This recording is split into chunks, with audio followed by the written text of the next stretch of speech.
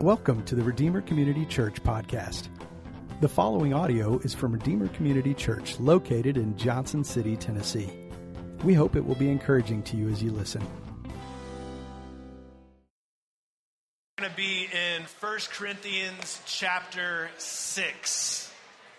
1 Corinthians chapter 6. Well, today is going to be a little bit different. Normally, I try to tell a story that will grab your attention and make you lean in and hopefully listen. Today, we're just going to jump straight into the topic.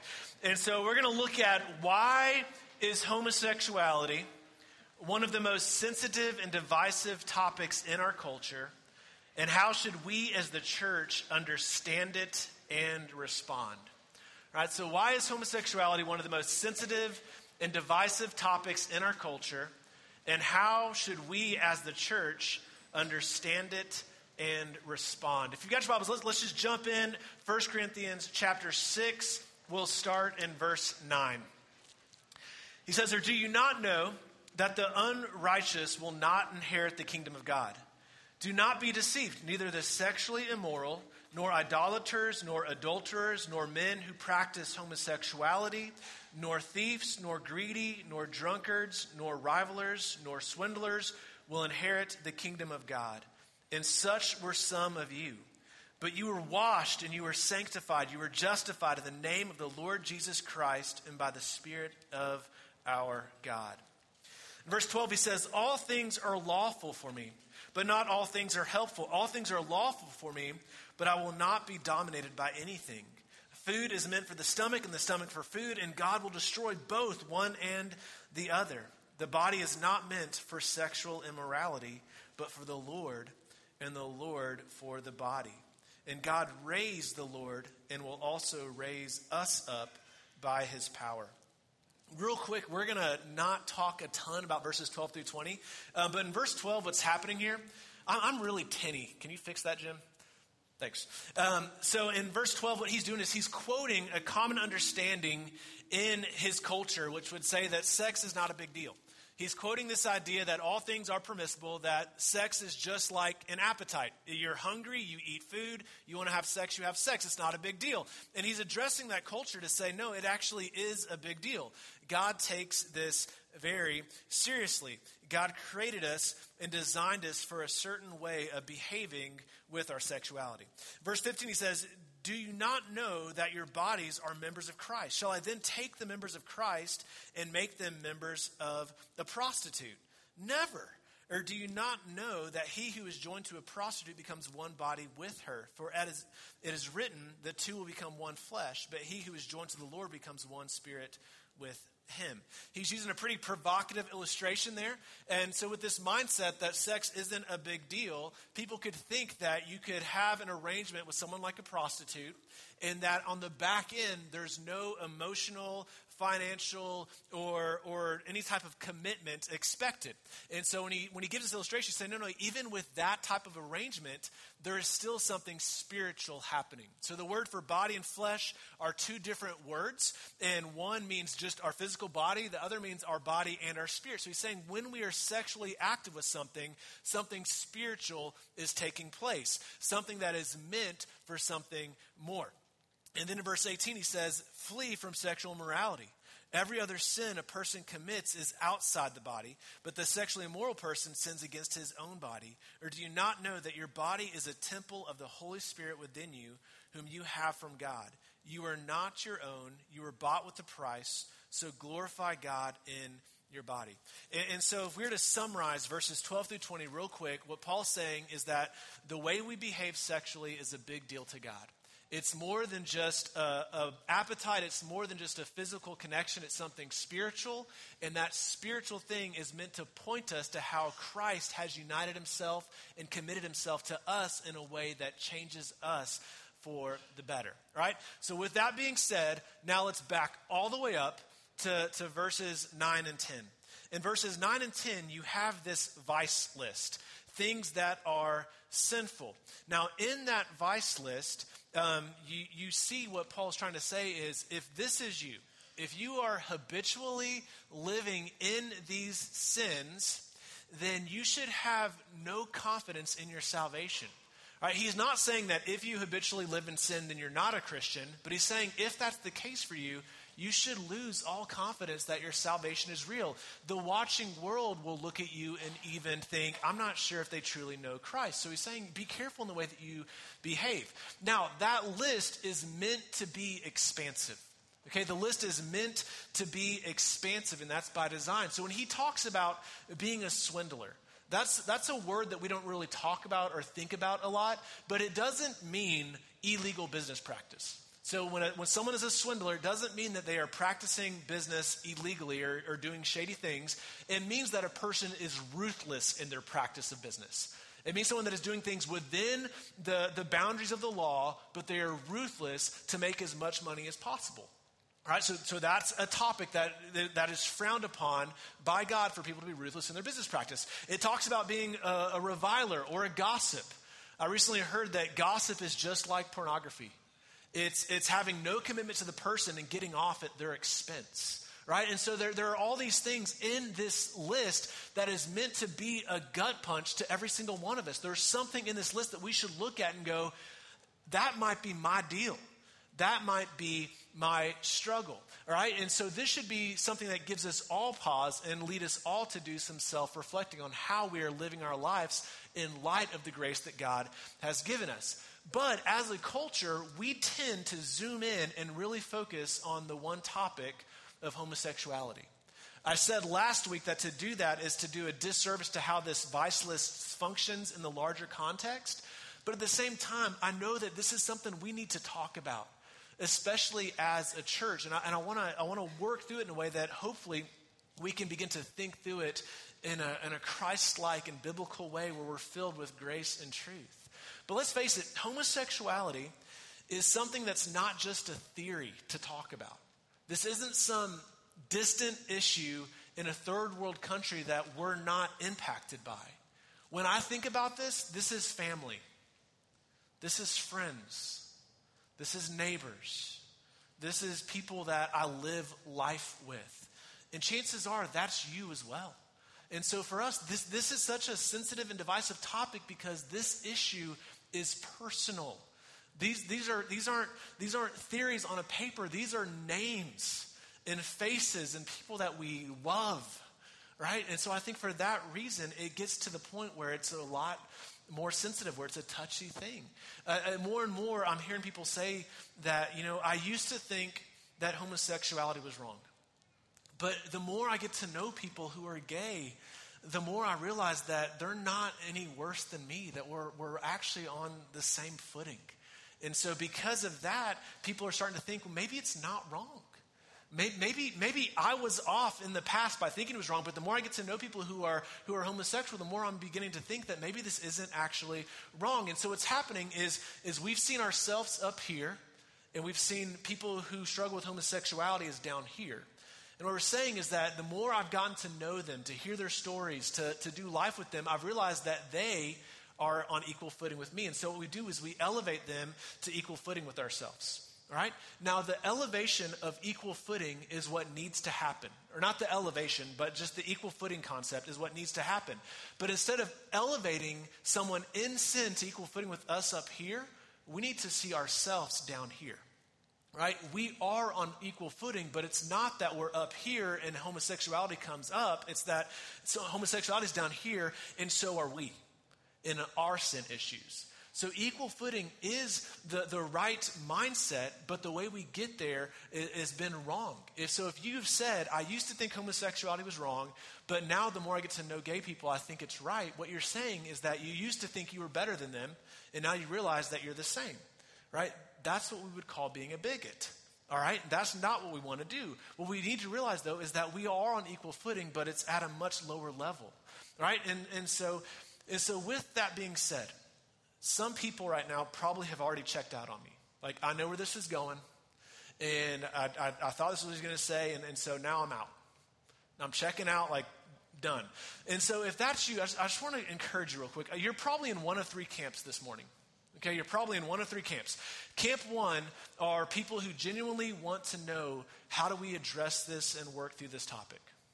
Right? There's people that really want to know, like, I'm confused on this. The waters are muddied, and I'd love to see them cleared up. There's another group of people who honestly don't want an answer. It's just easier not to have a stance. It's easier to be able to say, I don't know about this, and just to kind of put your fingers in your ear or be like an ostrich and put your head in the sand and just hide from it, because that way if someone asks you, you can just plead ignorance. And so I know some people are sitting there going, why did he talk about this? I love this church. I've been searching for a church. I finally found it. And now they're going to talk about this. And you're just like, I don't want to know. And then there's a third camp, which is your mind's made up. Either your mind's made up, this is my stance and I'm not going to change, it's right. Or my mind's made up, this is my stance, it's wrong. And so wherever you are on that scale, I just want to ask that you would give me 30 minutes. Just give me 30 minutes where you lean in, because no matter where you are, I think there's something for you to gain here today. Okay? And so just real quick, I want you to know that thinking through and talking through as heavy of a topic as homosexuality feels exhausting and overwhelming. All right, so let me just say this. I want to do an exercise, and I need you guys to participate with me. I'm going to say, this feels overwhelming, and I want you guys to say, so I want you to speak. I want you guys to say, if you believe it, it is overwhelming. Okay, it is overwhelming. So thinking through and talking about a topic this big and this weighty feels overwhelming. It is overwhelming. All right, let me pray for us. God, as we get ready to unpack how do we view homosexuality and how do we understand it and how do we step into it in a way that's filled with grace and truth where you are glorified, we desperately need your help. God, for people that are here today who have been damaged by people who have been abusive, thinking they're doing you a favor, speaking on their behalf, but doing so in an unloving way, God, please bring healing to their hearts. Please help them to think in a way that doesn't attach what I'm saying to those past emotions. God, for those who have an unhealthy view of this, God, help them to see it in a healthy way. God, please help me as I preach, not to bulk up and to act like I'm rallying the troops of those who agree with me. God, that's the worst thing that could happen right now. God, please let your grace flow and let your heart be seen through my heart. But God, help us all to see what's true. And God, we ask that you would speak that to us this morning. Just in your name we pray. Amen. Okay, so the historical Christian view, all right, for the last 2,000 years, the historical Christian view has been that homosexuality was not God's original creative intention for humanity. Therefore, homosexual practice goes against God's will for all human beings, especially those who trust in Christ. Okay, that's the historical Christian view, and that's the view that's upheld by virtually all current theologians. There are some that would disagree, but the vast majority of people would agree with that. But more and more, people inside and outside of the church are hearing and reading arguments against this traditional stance. So what I want to do is I want to talk about some of the common pushback that you're probably hearing. And so this is going to be just if you're sitting at the dinner table over holidays and, religion and politics comes up and this is one of the issues, things that you might hear, or if you're with friends on, college campus or just out and about and you're having a conversation with someone who might deal with this. There are common things that push back against this traditional stance. And so what I want to do is just talk about some of those because I know these are things that you're hearing. Okay, the first common pushback is that Christians are picking and choosing. And this argument is normally framed up where it says, well, why is it that Christians elevate the topic of homosexuality and then ignore things that the Bible talks about, like eating pork and shrimp, and you never hear people talk about not boiling a goat in its mother's milk or mixing fabrics. Like, why is it that they pick this one thing and then just choose to lay all that other stuff to the side? That seems a little hypocritical and it seems dishonest, and that's just a dangerous thing to do. So why is it that Christians can pick and choose what they want? All right, and so maybe you've heard that and you've wondered, how are we picking and choosing? Why is it that some things are okay and some things aren't, and we focus in on some and ignore others? What's going on there? Well, the pushback that you're going to get, some of it is going to be academic and some of it's going to be personal. All right, I used to think it's wrong, but now I know people and my view is changing. That's a personal objection, okay? This is an academic one, and it has to do with how we understand the law and the gospel. Okay, when I say law, I'm not talking about our laws in America. I'm talking about laws given in the Old Testament, 613 things that say this is what you can do, this is what you can't do. And how we understand the law in light of the gospel, okay? So the law in the Old Testament had a purpose of helping us to understand God's holiness. It had a purpose of helping us to understand our sinfulness, and it had a purpose of helping us understand what it takes to be in right standing with God. And the ultimate purpose of all of that is that we should be longing for a Savior. It shouldn't lead us to think, I can pull up my bootstraps and get this done myself. It should lead us to say, I need a Savior. I need God to accomplish what I cannot. Okay? Then in the New Testament, we have Jesus stepping into history, and he fulfills all of the Old Testament law. Everything in the Old Testament, Jesus perfectly lives out. And then at the cross, what he does is he exchanges his righteousness for our sinfulness. So he says, here, I want to credit all of the perfect things I've done to fulfill all of the Old Testament commands and everything that you would require to be in right standing with you. I want to exchange that, God. You take that and put it in their account, and then you take what was in their account and put it in mine, and I'll pay that price on the cross on their behalf. So there's this beautiful exchange where Jesus does the very thing the Old Testament should leave us longing for. Jesus accomplishes what we cannot. Okay? And so as you look through the Old Testament and those 613 commands, what you'll see is that there are some things given that are good for all of humanity. They're good for everybody, for all people, in all times, in all cultures. Okay? Things like don't murder. That's just good for everybody. Wherever you live, don't murder. Things like love your neighbor, as yourself, to treat others as you want to be treated. Those things are good for all people. Now, Israel needed them clarified for them, but that command transcends them. Other things in the Old Testament were given for a specific people for a specific period of time. Okay, it was for the purpose of setting Israel apart from other nations. And so in the New Testament, when Jesus fulfills all that, we have to ask the question, well, if none of that stuff in the Old Testament is binding on us, then why do some of the things from the Old Testament continue into the New Testament? All right, so like if Jesus fulfills it all, then why do some things filter out and other things continue through? Well, the easiest way to think about it is that the things that filter through are things that transcend Israel. Those are things that are good for all human flourishing. Right? So Jesus in Mark 7 looks at the food laws and he says, you can eat whatever you want.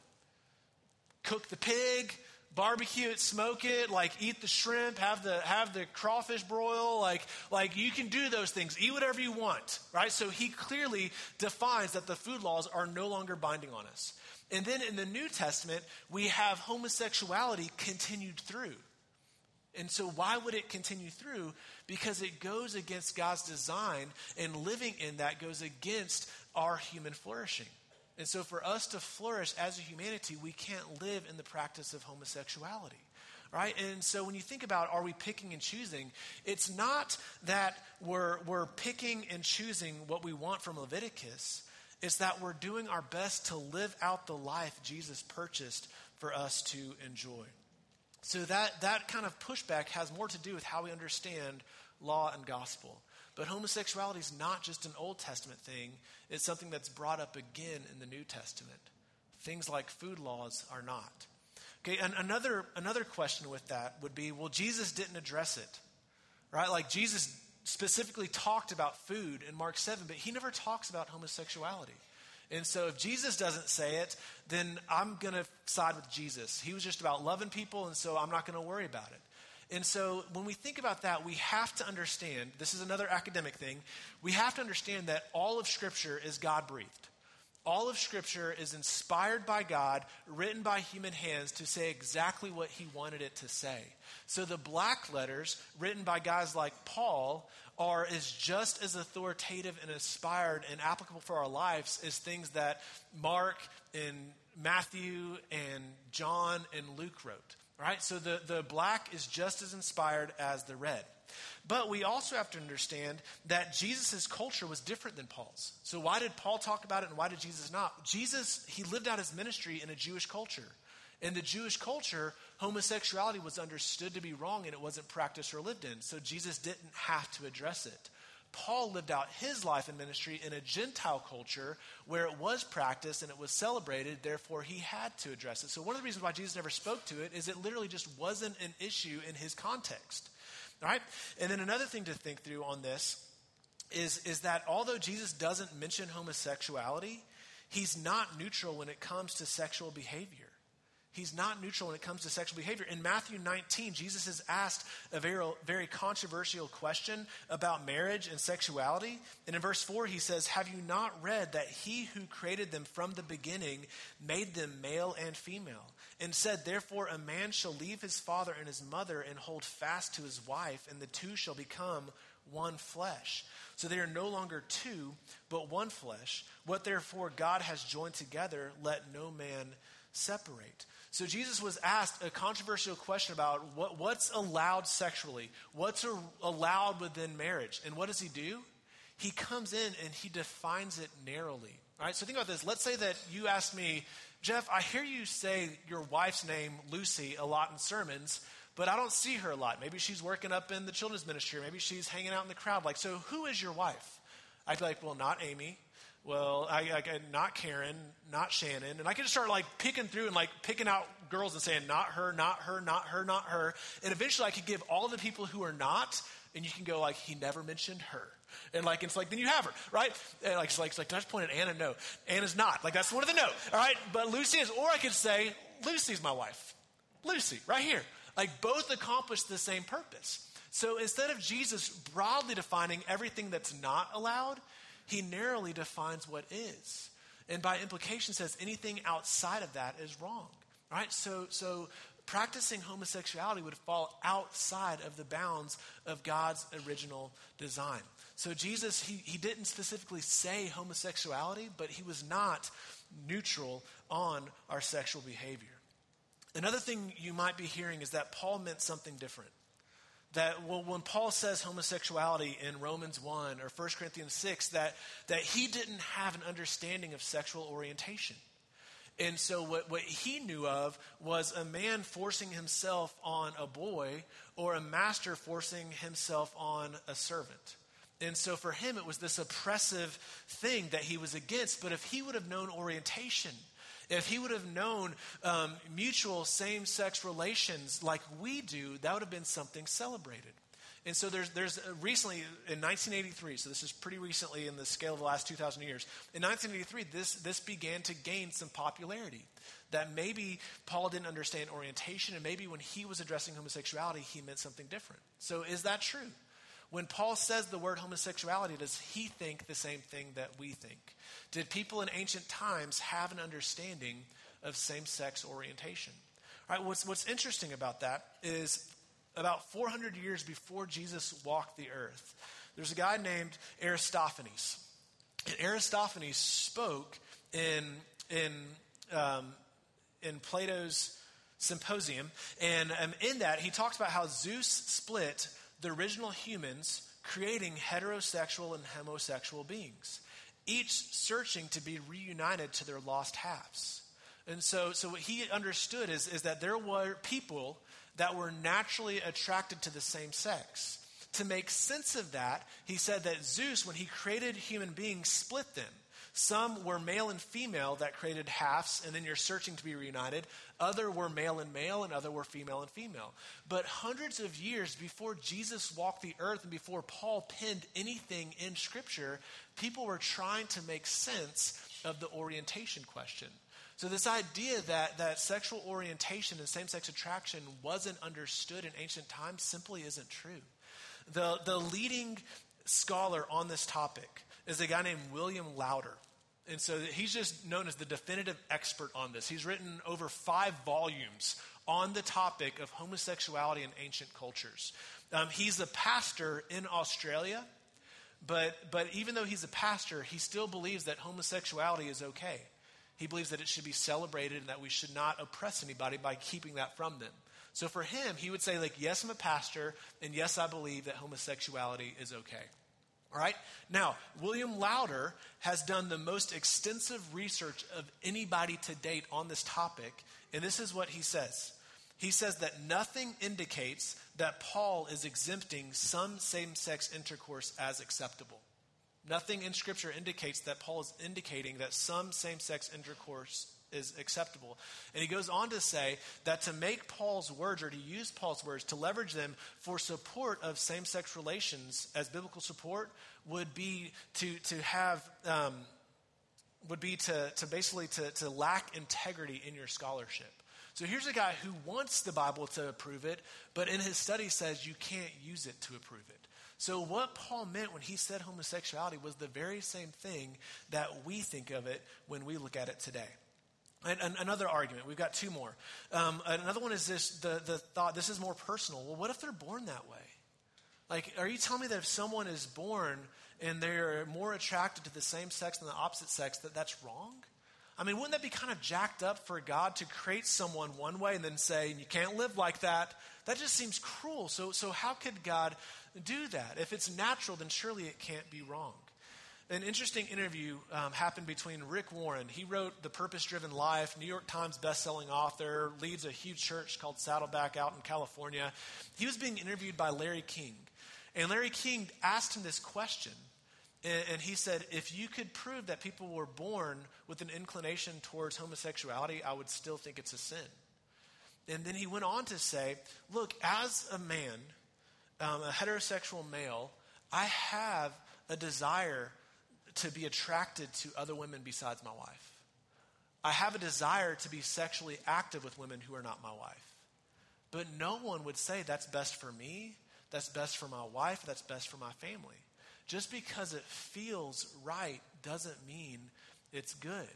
Okay, just because it feels right doesn't mean that it's good.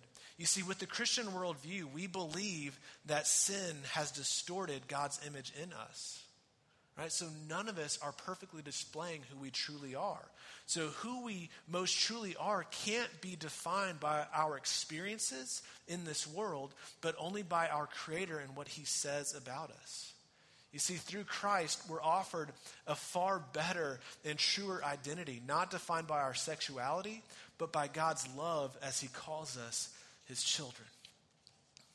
And the final pushback that I want to talk about is just this: can we not just agree to disagree? This is gaining more and more traction where people say, like, look, it seems like this is a really confusing thing, and it seems like more and more Christians are having differing opinions on this. Why can't we just agree to disagree? And so there's kind of this movement to say, can we not recategorize the topic? And so at Redeemer, we'll talk about things that are closed-handed issues and things that are open-handed issues. And so closed-handed issue is that Jesus is fully God and fully man. If we open our hand to that, we cease to be Christians. Open-handed issue, spiritual gifts. Do people still have the gift of speaking in tongues and speaking in prophecies? We're open to discuss that and debate that in a healthy way, right? Open-handed. Close-handed, God exists as Father, Son, and Holy Spirit, 3 in 1. If we open that hand, we cease to be Christian. Open-handed, women's roles in ministry. Right? Like there are different things that we'd say close-handed, open-handed, close-handed, open-handed. And so people are saying, like, if this is such a confusing and debated topic, why can't we move it from closed-hand to open-hand? Why can't we just recategorize it? And here's what we have to understand. For the last 2,000 years, throughout all of church history, across all cultures and all peoples, these open-handed issues, like modes of baptism, spiritual gifts, women in ministry, predestination and free will, those things have been consistently debated for nearly 2,000 years. Homosexuality hasn't been debated up until very recently in our culture. Could it be that everyone else got it wrong and we finally figured it out? Or could it be that God's been pretty clear and we just don't like what He has to say? Something that's really that should cause us to pause and think about this is that during the Civil War, there were Presbyterian pastors in the South who were using Scripture to support slavery. Now, over the course of church history, no other people or time had used Scripture to justify the oppression of people. The trajectory from beginning to end, from Genesis to Revelation, is that of freedom. So Christians throughout history have led the charge to end slavery, not keep it going. Then all of a sudden, in one particular culture, at one particular time, people started finding support for it. British Presbyterian pastors wrote to their American counterparts and posed that question. Could it be that if no other culture or time or people found support for slavery in the Bible, but you now have, could it be that you're reading Scripture through cultural blinders?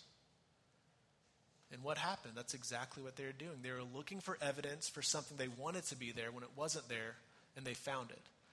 Could it be that we have cultural blinders on? Where because this is personal, because we know people, we want it to be in there that this is okay. But if no other culture has found it, could it be that we're putting on blinders? Okay, so what do we do with this? Like I said, there are more objections than we have time for. And I would encourage you to dig into this on your own. There are good answers and good responses. But I want to look at 3 questions to wrap up. And when I say wrap up, I mean like 15 minutes. So 3 questions. The first question is homosexuality wrong? The second question is same-sex attraction a sin? And there's a difference there. I want to explain that to you. And then how can we as the church respond in grace and truth?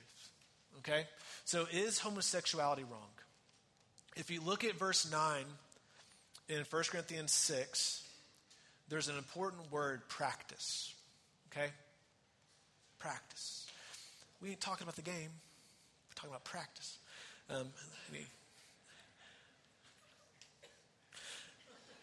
Living in the practice of homosexuality is just as bad as these other sins.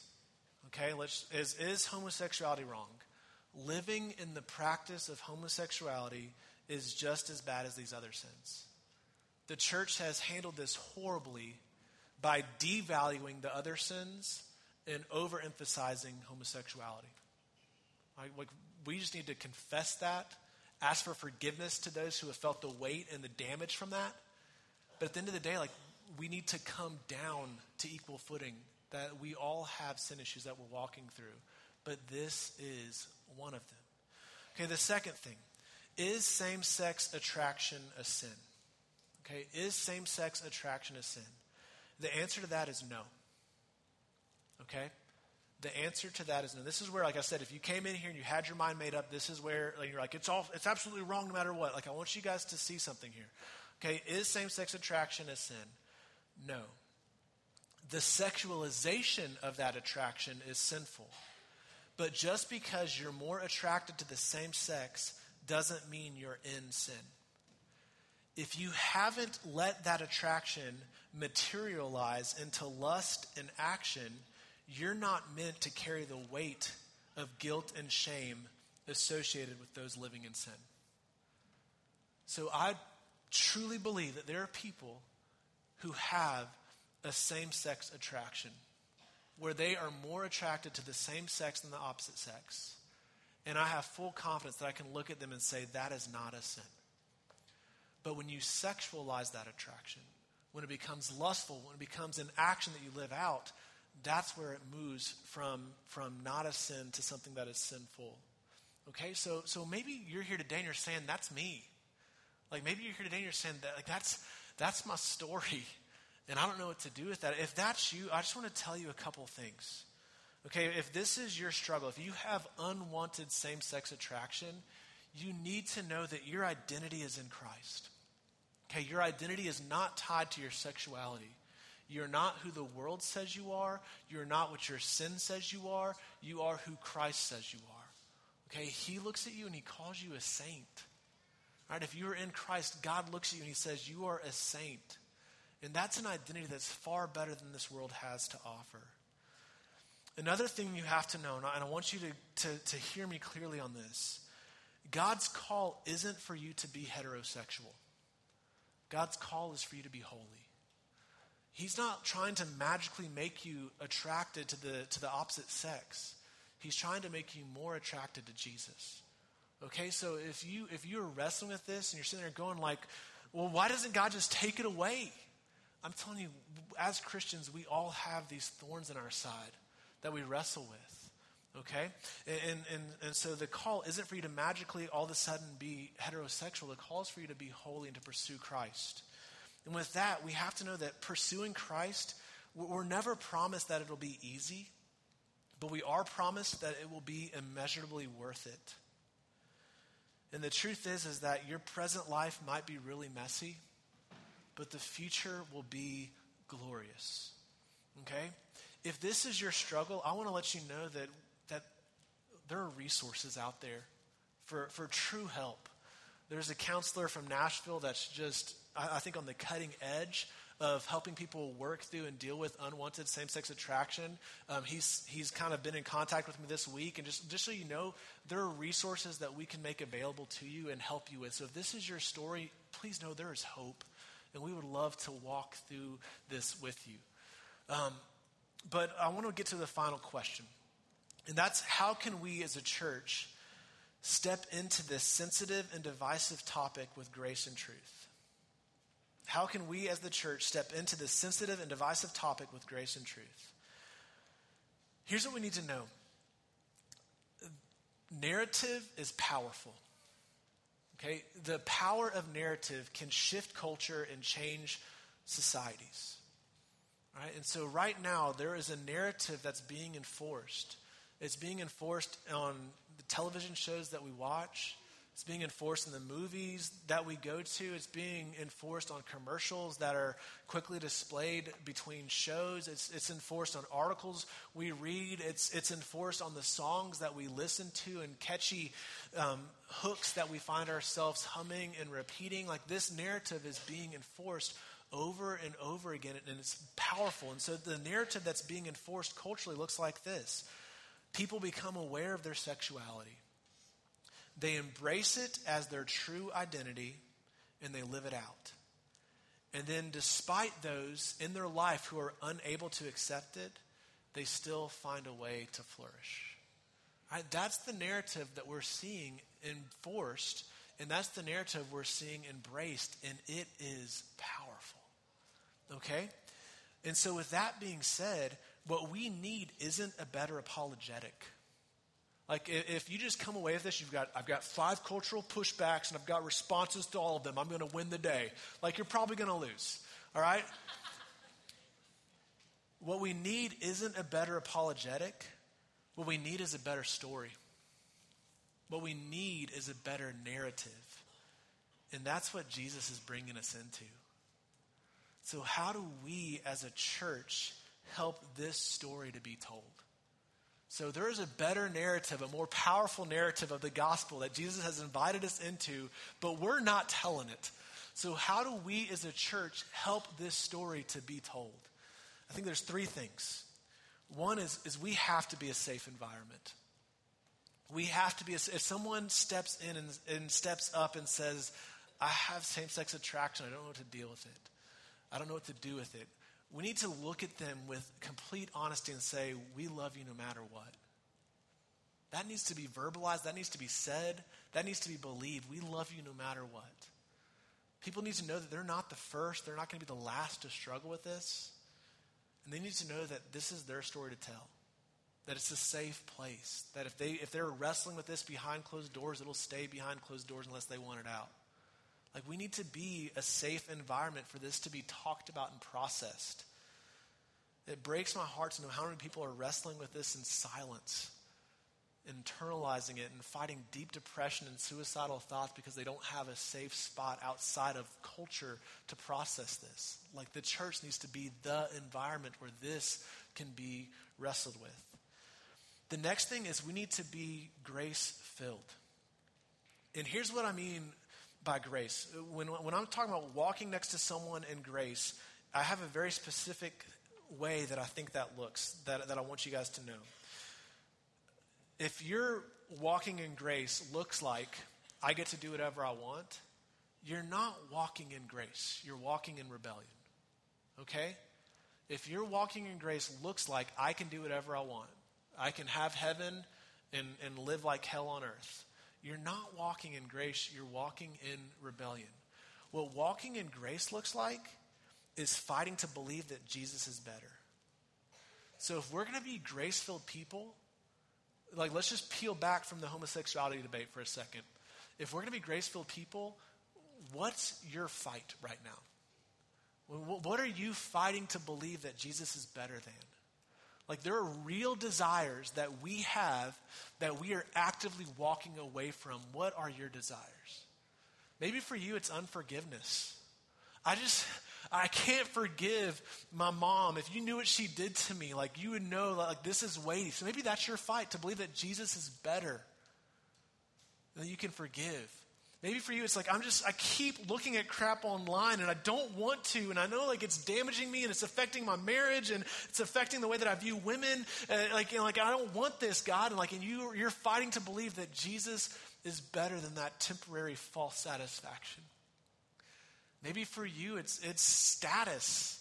You're sitting there going like, I so desperately want to climb that ladder and to be the top dog, but I'm going to make the sacrifice that might hinder that because I believe that Jesus is better. Like we have real desires and we have to fight to believe that Jesus is better. So if we're going to be grace-filled people, you need to know what's your fight, or what are your fights. Because here's what's the deal. When you know what you're fighting to believe that Jesus is better than, you can look at your life and say, this is where I failed, this is where I failed, this is where I failed. And you will see failure after failure after failure to believe that he's better. Can I get an amen? Like how many of you have written something down in a journal or prayed the same prayer for years, pleading for something to change, and you're still in it? It's me. It's me. You look at my prayer journals, I have the same prayer opening and closing almost every prayer journal from 2002. Right? Like this is, and so what happens when I fail is because of the cross, I know that God is kind. That he's not angry at me. That anger was punished on the cross. So God doesn't look at me pissed off. That was absorbed by Christ. So there is kindness. There is patience. And there is grace. You see, the more I know my fight and the more I live in my failure, the more I know the grace that's extended to me. And as I experience that grace, when I walk next to my friend who's fighting same-sex attraction and they fail again and again and again, you know how I respond to them? With kindness and patience and grace. Like the only way that we're going to truly be graceful people is if we're fighting on our own and understand what's been given to us. We've got to be a grace-filled church. We all have to fight to believe Jesus is better than something. So what's your fight? And the final thing is we need to be a truth-filled church. We need to be a safe environment, a grace-filled church, and we need to be a truth-filled church. And what I mean by truth is this is twofold. One is we've got to be truthful about what sin is, what it cost Christ on the cross, and what its present consequences are for us. Like eternal consequences, those have been absorbed, right? But there are present consequences. We need to be truthful about that. We need to be truthful about that. I was battling extreme anxiety this morning, thinking about talking about this. This is not on the church growth model, by the way. Like, talk about this. People will flock to your church. It's like, no, people are going to leave. Anxiety rising. And a good friend of mine walked up to me, and I'm praying for him, and that means so much. But a good friend walked up and said, Jeff, we're doing the exact opposite of what other churches refuse to do. And people are going to hell as a result. Like, that's what I needed to hear. Like, let's be truthful about the consequences of this stuff. Let's be truthful about what is sinful, what is pulling people away from God. But we also have to be truthful about the gospel, Okay, we have to preach gospel truths again and again and again. And that's why in 1 Corinthians 6, as Paul wraps up the chapter, he talks about this gratitude for Jesus' self-sacrifice on our behalf. As we realize the power that Jesus has given us, and we realize the beauty of his grace extended to us, it gives us power to live this new life, but we have to preach those truths to each other. And so here's the gospel truth that we all need to know. God doesn't love you for your obedience. He loves you for Christ's obedience on your behalf. God doesn't love you for your obedience. He loves you for Christ's obedience on your behalf. And that's good news for all of us. And the more we look to the cross and know that for ourselves, the more we'll be able to walk next to others and help them in their fight. God, I know that this is not an easy thing to process. And God, I know there are people here today that have been wrestling with this as their fight, as their story. And God, I ask that you would help them to feel your arms in the most loving way wrapped around them, in a spiritual way, but also tangibly through the presence of this church. God, let us be a people who are willing to step shoulder to shoulder and side by side to love on everybody. God, I know that people here today have been damaged and just deeply wounded by someone carrying the flag of Christ in a harmful way. God, help the people who have been harmful to realize their fault. Lead them to repent and to seek restoration. But God, also be with those who have been hurt and bring healing. God, be with us as a church.